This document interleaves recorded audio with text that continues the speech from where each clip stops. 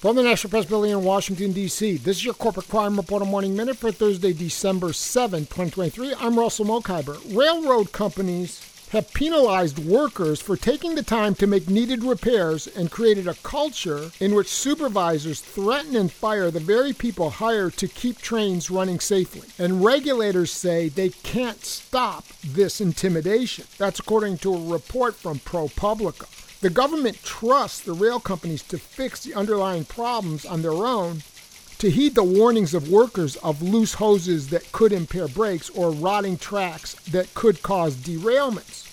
Unless those mishaps result in major injuries or costly damage, the companies don't have to report them anymore. But as railroads strive to move their cargo faster, that honor system is being exploited. For the Corporate Crime Reporter, I'm Russell Mokhiber.